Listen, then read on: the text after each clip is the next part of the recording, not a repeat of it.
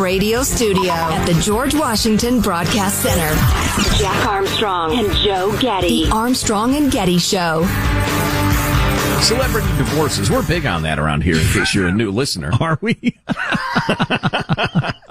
No, we're not, but there are two I wanted to focus on. Who's got the most expensive one? I know forever it was Neil Diamond. I think Phil Collins passed Love on the Rocks, ain't no surprise. I think Phil Collins passed it a while back. The most expensive divorce in world history. Yeah, I do not know that. Wasn't Paul McCartney up there? He was very, very big at the time, yeah, with his one-legged wife, Peggy, who he ended up hating. Was that her name? I don't think it was. No. Let's move on. Just keep moving.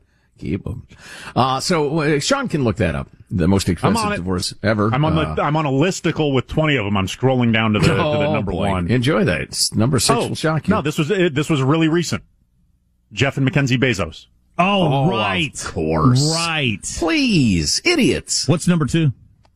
Number 2, Alec Windelson and Jocelyn Wildenson. I don't know them. You got to do celebrities. French-American business and art dealer. Boring. Yeah. Rupert Murdoch, number 3. Okay, there you that's go. a biggie. There you go. That's fairly recent, too. So, the only thing to report on Brad Pitt and Angelina Jolie's divorce is it's been going on for 5 years now, which is twice as long as they were married. That stinks. All those kids they got. You just want it.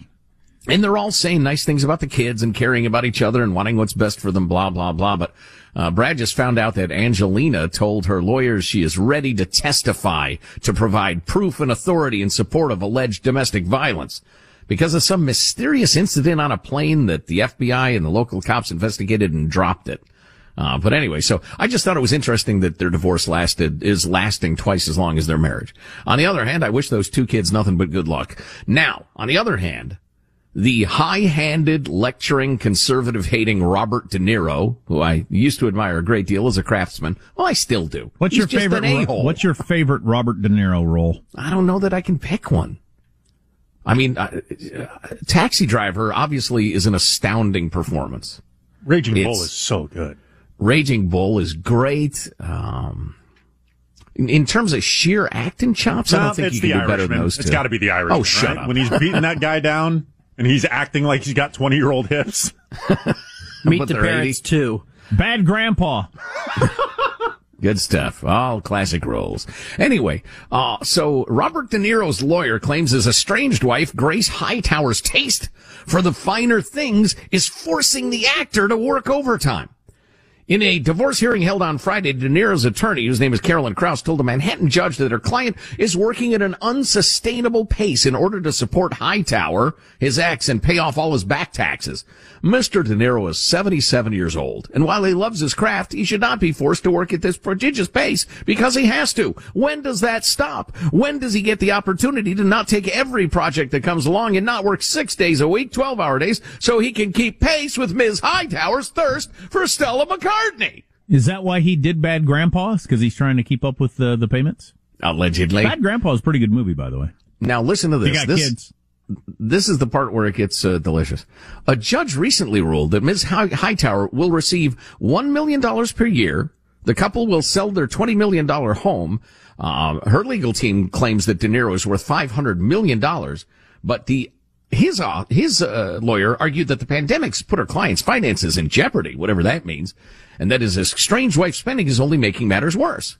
Her attorney claimed, however, that since they filed for divorce in 2018, so this has been going on for 3 years, De Niro has been unfairly decreasing his payments to his estranged wife, including lowering her monthly credit card limit from $375,000, that's a month, to just $100,000 as of January of this year. I don't even dare ask my wife. How long could you live on $100,000 a month on the credit cards? How long were they married?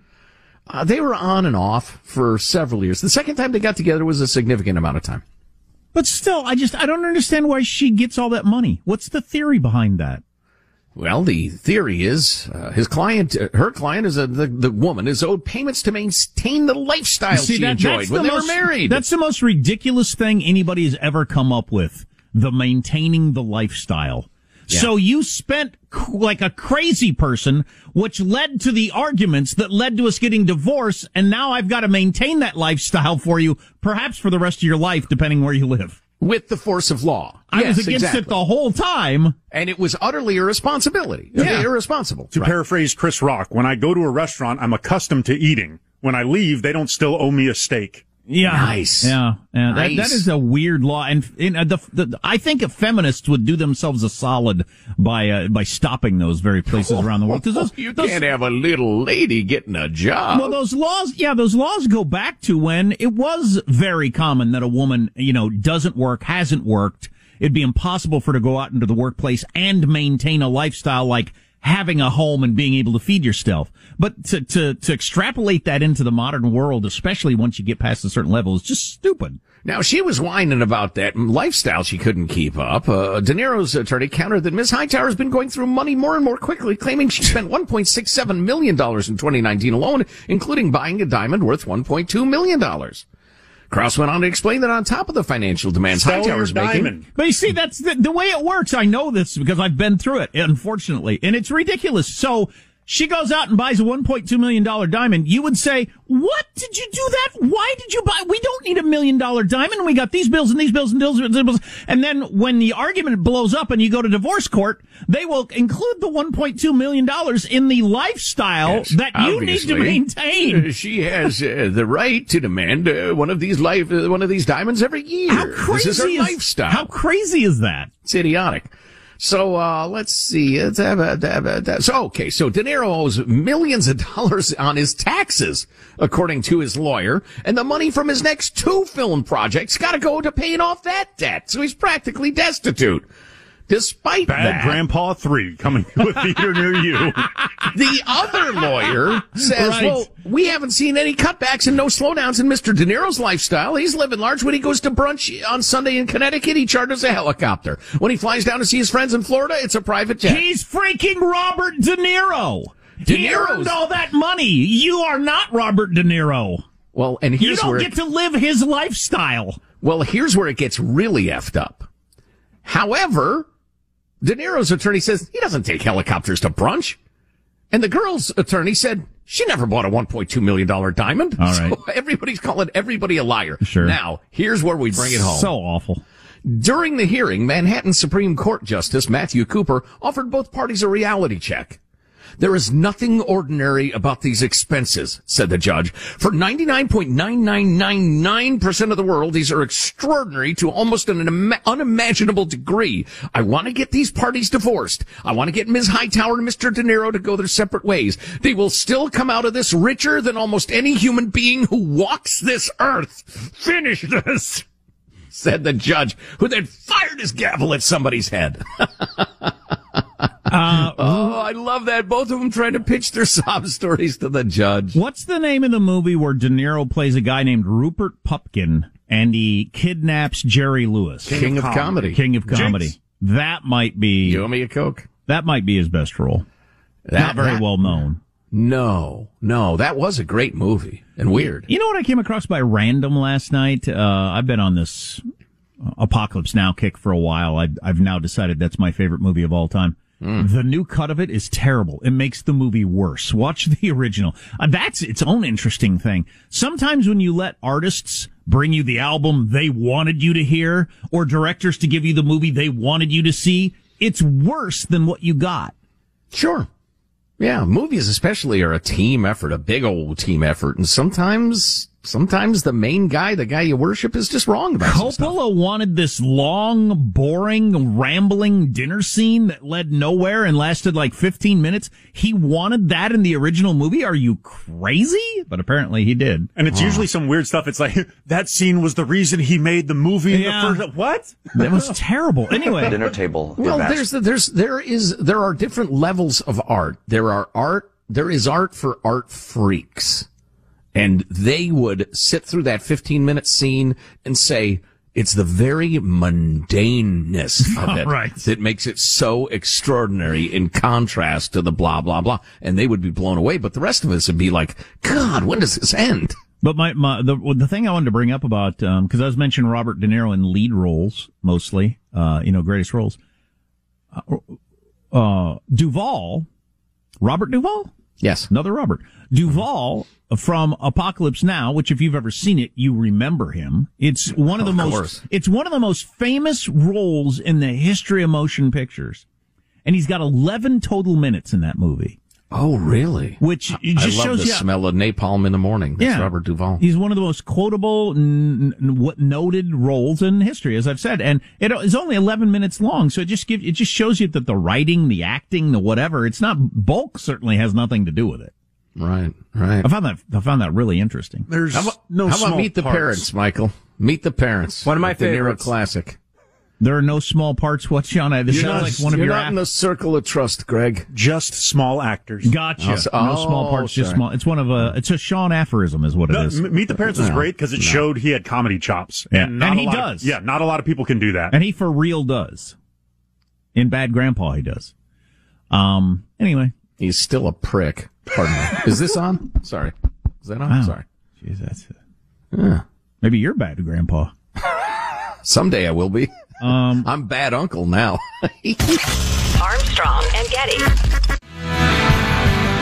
Armstrong and Getty. This is the best of Armstrong and Getty. Do you know who Jimmy Lai of China is? Lai or Lei? I think it's Lai. I remember when he was featured on 60 Minutes and we talked about it back when Hong Kong had its protests going on and we all thought they had a chance of stopping China from taking them over, which they have.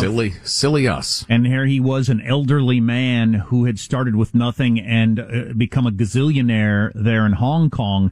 He's a big-time publisher. Right, and marching with the protesters, as a true patriot, knowing he's putting his life on the line. He's now in prison, by the way, which factors into this story from the New York Post that I came across that I thought was so good. Is your iPhone worth China's tyranny? This is from a guy named Claude Prestowitz. It might be worth pointing out who that is. He served as a senior trade official and economic advisor in the Obama, Clinton, and Reagan administrations. Wow. So that crosses some real ground. Man of the world. And he wrote a book called The World Turned Upside Down, America, China, and the Struggle for Global Leadership. So he's really into the story that I'm really into of the battle between the United States and China for who's going to rule the world. Is your iPhone worth China's tyranny? To understand the troubled relationship between America and communist China, it helps to tell the story of two apples. The first story began on a fishing boat where a 12-year-old boy named Jimmy Lai hid as a stowaway to reach Hong Kong from China in 1951. Beginning as a child laborer earning $8 a month. Wow. Lai became fluent in English, founded a garment empire, then established a publishing giant that includes Hong Kong's largest independent newspaper, The Apple. A staunch defender of free speech and democracy, Lai is now in jail, facing a likely life sentence on trumped-up charges. He's probably going to die in a Chinese prison because he protested with those Hong Kongers, as we saw in 60 Minutes last year. The second Apple is the company that probably manufactured the smartphone Tim Cook, the tech giant's current CEO, that you're using, and the tech giant's current CEO was born in Alabama in 1960.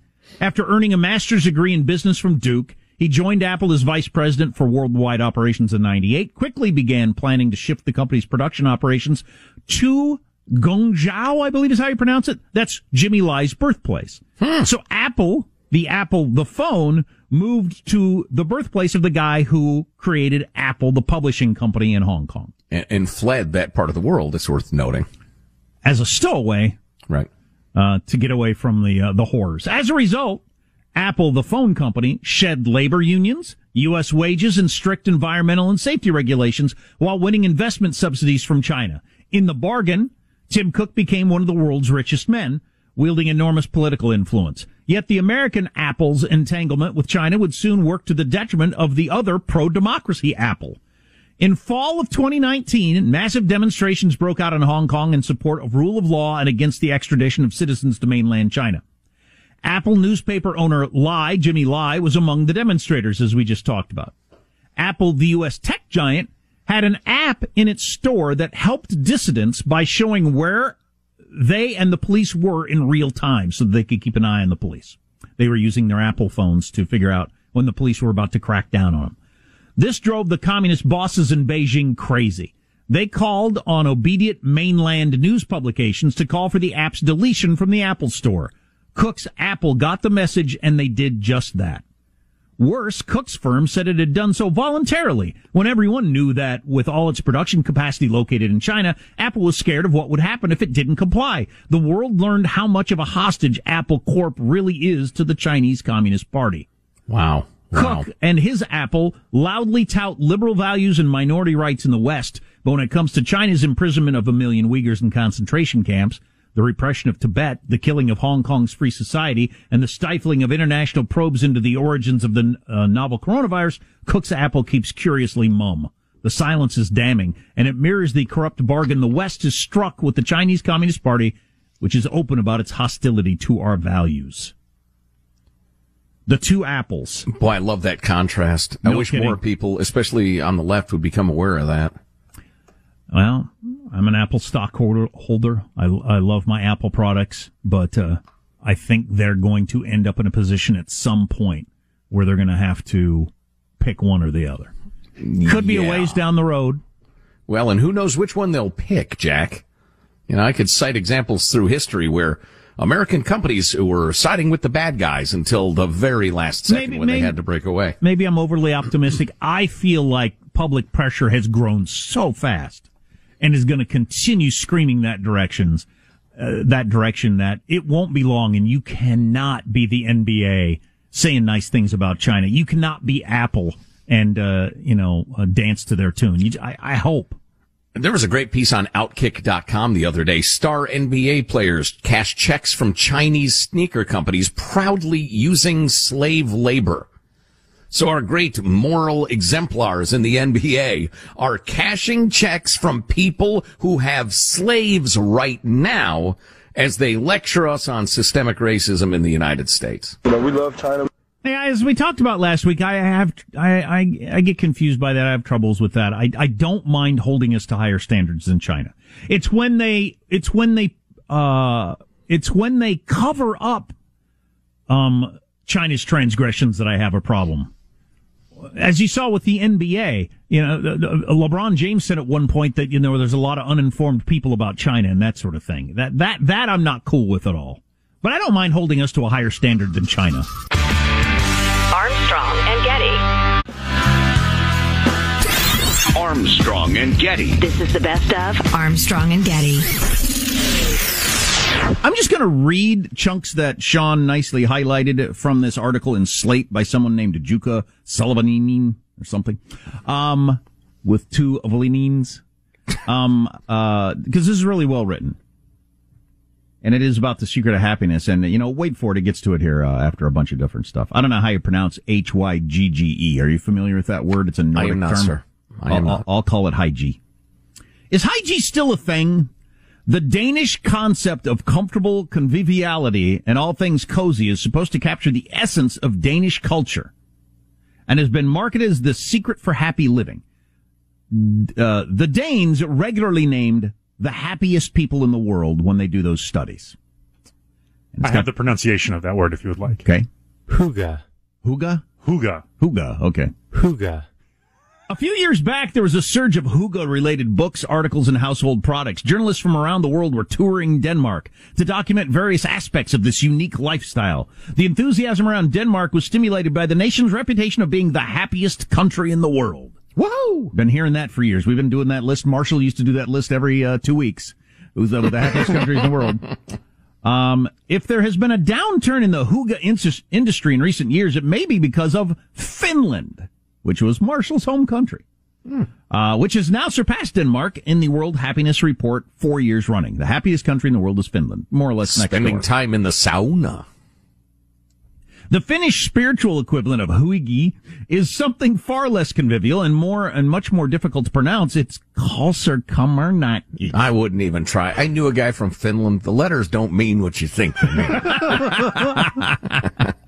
Which translates as pants drunk. Yes. Yes. And refers I've been there. And refers to the practice of binge drinking home alone in your underpants. I call it Thursday.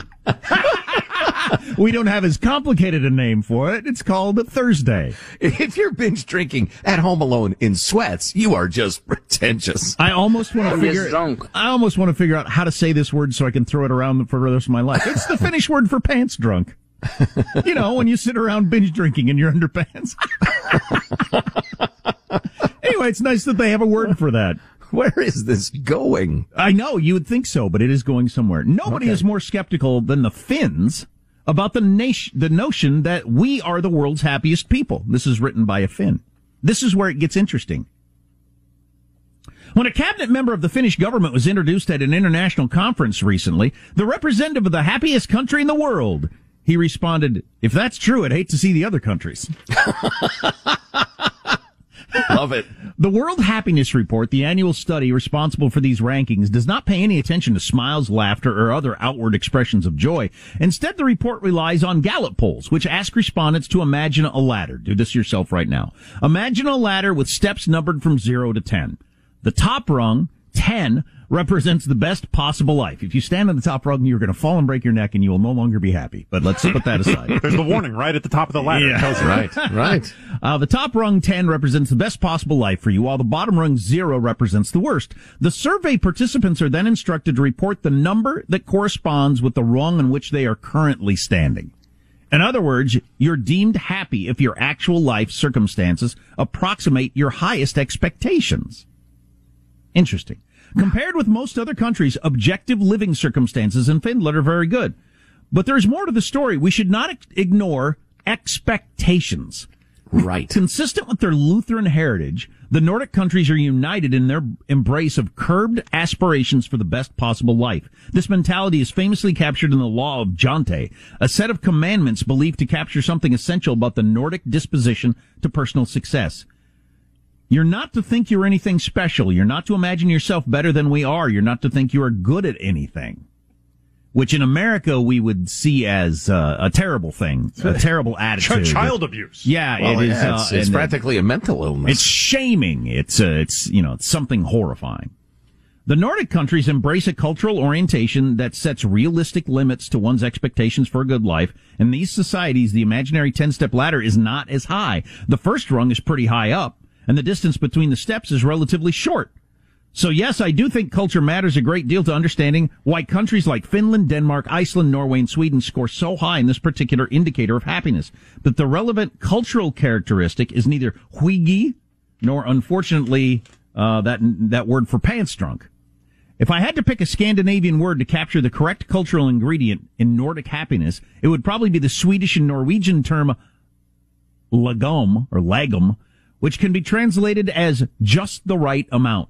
Lagom is frequently thought to capture the essence of Swedish culture, its embracement of modesty and rejection of excess. In terms of expectations for a good life, lagom encourages contentment with the life's bare necessities. If you have those, you have nothing to complain about, ergo you are happy. Wow, culture. That is really interesting. You know, I come from the Midwest and South Dakota originally, which is populated by all those people you were just mentioning. My mom is adopted, but almost certainly Scandinavian of some sort. And that is the creed of like South Dakota, North Dakota, Minnesota, all those places that are full of really happy, pleasant people, as is regularly mocked. Yeah, you can't swing a lutefisk without hitting a Lutheran. It's just very low expectations for life, and that you could. Again, in our modern world as it comes out of New York City, that's a terrible thing to say. No, you got to shoot for the best and be a star. All these things, for God's sake. But if your expectations are just, I'm going to have a house, I'm going to feed myself, and the family's going to hang out, we're going to do Little League and barbecues, that's what we're going to do. That's all that's going to be. You're pretty happy. If that's your top rung, you're going to be on it or very close to it. One of my favorite examples that they had in that story was they kind of used the Americanized version of parents tell their kids, when you grow up, you can be president.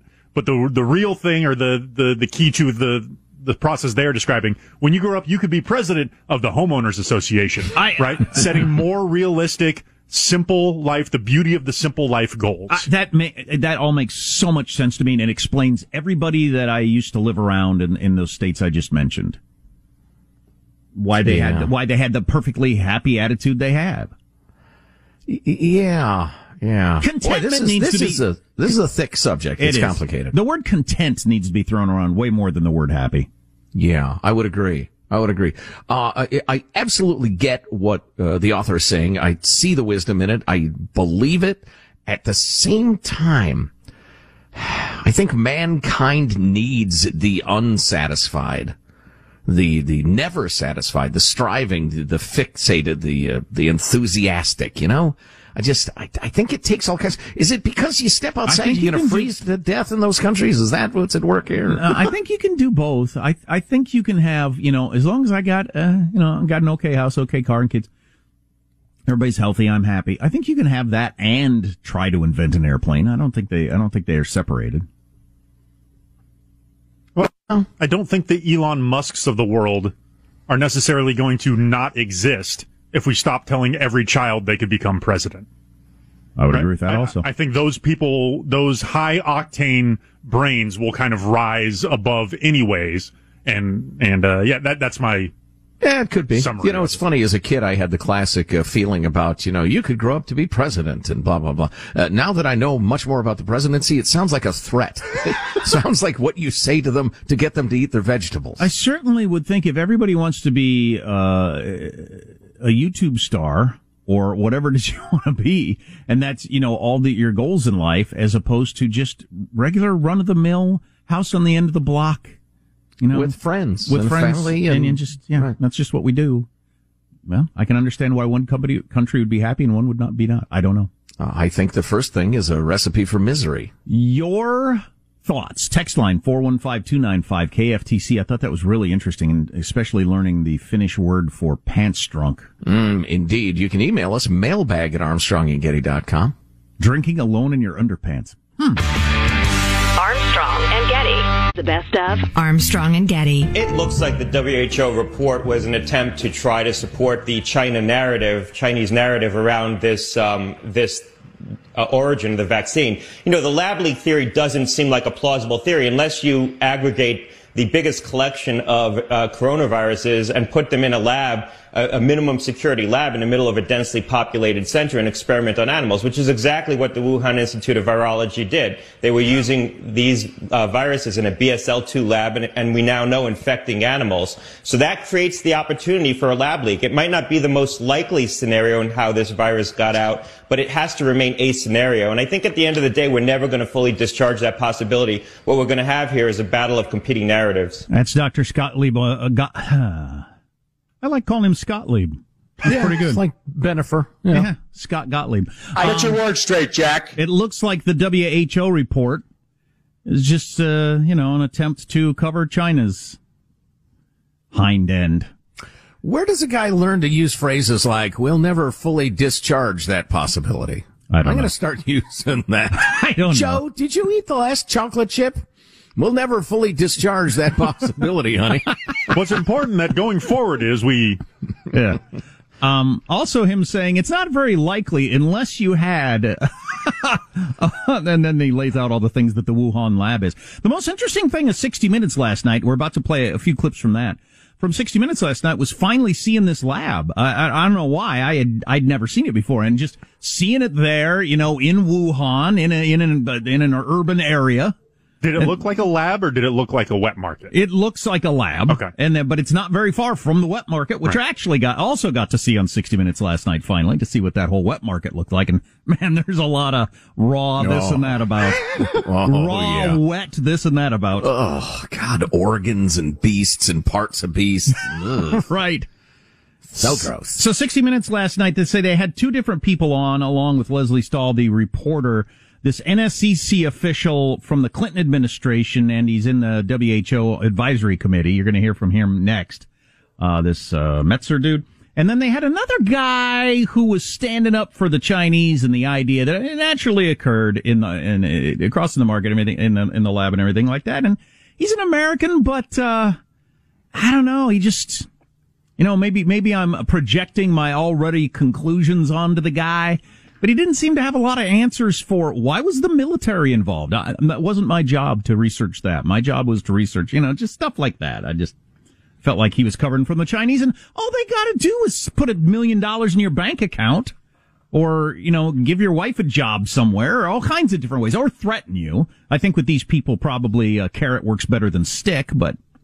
Sure. Oh, yeah. They're funding trillions of dollars of this, that, and the other all over the globe. And that guy's getting his beak wet, perhaps. Perhaps. Getting his beak wet. Yeah. Little mob term for you. Nobody wants a dry beak. No. No way to go through life. Let's hear those first couple from Jamie Metzel, who used to be in the Clinton administration. I wouldn't really call what's happened now an investigation. It's essentially a highly chaperoned, highly curated study tour. Study tour. Everybody around the world is imagining this is some kind of full investigation. It's not. This group of experts only saw what the Chinese government wanted them to see. We would have to ask the question, well, why in Wuhan? To quote Humphrey Bogart, of all the gin joints in all the towns in all the world, why Wuhan? What Wuhan does have is China's level 4 virology institute, with probably the world's largest collection of bat viruses, including bat coronaviruses. I thought that was a great point. Of all the gin joints in all the world, why'd she have to walk into this? Of all the places in all the world, the worst virus that has been unleashed on the planet in a century just happened to come right like a block away from where they're studying those things. Come on now. What am I, a child? I know. You can't prove a negative, but you have to disprove that positive to me. I mean, you've got to come up with an alternate explanation. I've been reading a lot about this, and I've held back because I don't want to bore people to death. But there was a gal, a Chinese scientist, who was the world's leading bat virus expert. And she would find stuff in southern China, and then they would work on it and refine it and all in Wuhan. And then she moved on to other things. And when the thing broke out, and this is the world's leading expert in Chinese bat viruses, she said, it broke out in Wuhan. That's impossible. It would be South China where those bats are. And that's why they invented that ridiculous wet market story. But if anybody who knows anything about bat viruses understands that that is the world's just glowing nuclear center of that sort of thing being in danger of leaking out. And I know one of the reasons you push back on this is you're a big fan of raw wet bat as a delicacy, and everybody blaming that for this is, it's hurtful to you. Well, and it's made it so much more expensive to get some nice, tender, wet bat. Right. Now they boil it. I mean, they work so hard to make sure it's got no virus. All the flavor's gone. Right. Oh, right. We had a house full of family over the weekend. I made steaks. We had potatoes. Everybody said, Joe, where's the wet bat? I got a little gag there when I was trying to make that little humorous comment. All the flavor's gone. This is sickener. A little too batty. Let's just hear a little more from this dude on how. And again, so if China has nothing to hide, why would you act like this? China had ruled out a lab accident long before the WHO team arrived at the airport in Wuhan on January 14th and were greeted by people in full PPE gear. The team included some of the world's leading experts on how viruses are transmitted from animals to humans. But even though there have been accidental lab leaks of viruses in China in the past that have infected people and killed at least one, no one on the team was trained in how to formally investigate a lab leak. They were there for a 4-week mission, but 2 of those weeks were spent holed up at this hotel in quarantine. Once out, they had some tense exchanges with their counterparts, a team of Chinese experts, over their refusal to provide raw data. Which they never did, and still have not. So the WHO team gets there, and delay before they even get there, and then when they get there, they put them in a hotel for 2 weeks, just pacing around, watching TV, as they get everything cleaned up. The Chinese get everything cleaned up and quarantining them. It's allegedly the world's greatest disease experts. You can probably go ahead and give them a hazmat suit and turn them loose. No, we got to quarantine you, sure. So why would you act like this? Yeah, well, because you're guilty. Because you're clearly guilty. One of the more interesting aspects of this that I just found out was I just closed the tab a little while ago, but the guy who initially leaked the story about those State Department cables that came out in 2018, I think it was, the State Department folks were there at the lab and they were emailing back to the mothership in D.C. Hey, we're at this lab and they don't have level 4 security protocols in effect. In fact, some of the head guys at the lab are telling us we can't find enough techs who know that stuff. We have problems with security here, like viral security. And our people were so worried they sent a series of emails back and forth. Well, the journalist who leaked that, he found out that Mike Pompeo was really mad about those leaks because they made China put their dukes up. They put China in a defensive posture. And the idea I took from it was Pompeo wanted them unaware how much we knew so we could really go in there and investigate. But they got their defenses up. Well, Pompeo is the last Secretary of State. The current Secretary of State is A. Blinken. And he was on a CNN show yesterday, and he said, we've got real concerns about the methodology and the process that went into the report, including the fact that the government in Beijing apparently helped to write it. So, making it pretty clear we're not going to buy it even when it does come out. So, no, I think a presumption of guilt is absolutely appropriate here. I mean, if somebody acts that guilty, like we were talking about before, you got a kid next to a cookie jar with chocolate all over his face, and the cookies are gone. And they refuse to let you investigate. I'll tell you what happened there. Anybody could figure that out. Close to 3 million deaths worldwide. Trillions and trillions and trillions and trillions of dollars spent. Tons of kids around the world that lost out on a year of learning. We're just beginning to know what kind of damage, lifelong damage that's going to do. All because China wouldn't be open about this. They could have contained this early. None of this stuff would have happened. None of it. It's hard to even wrap your head around what a giant decision that was.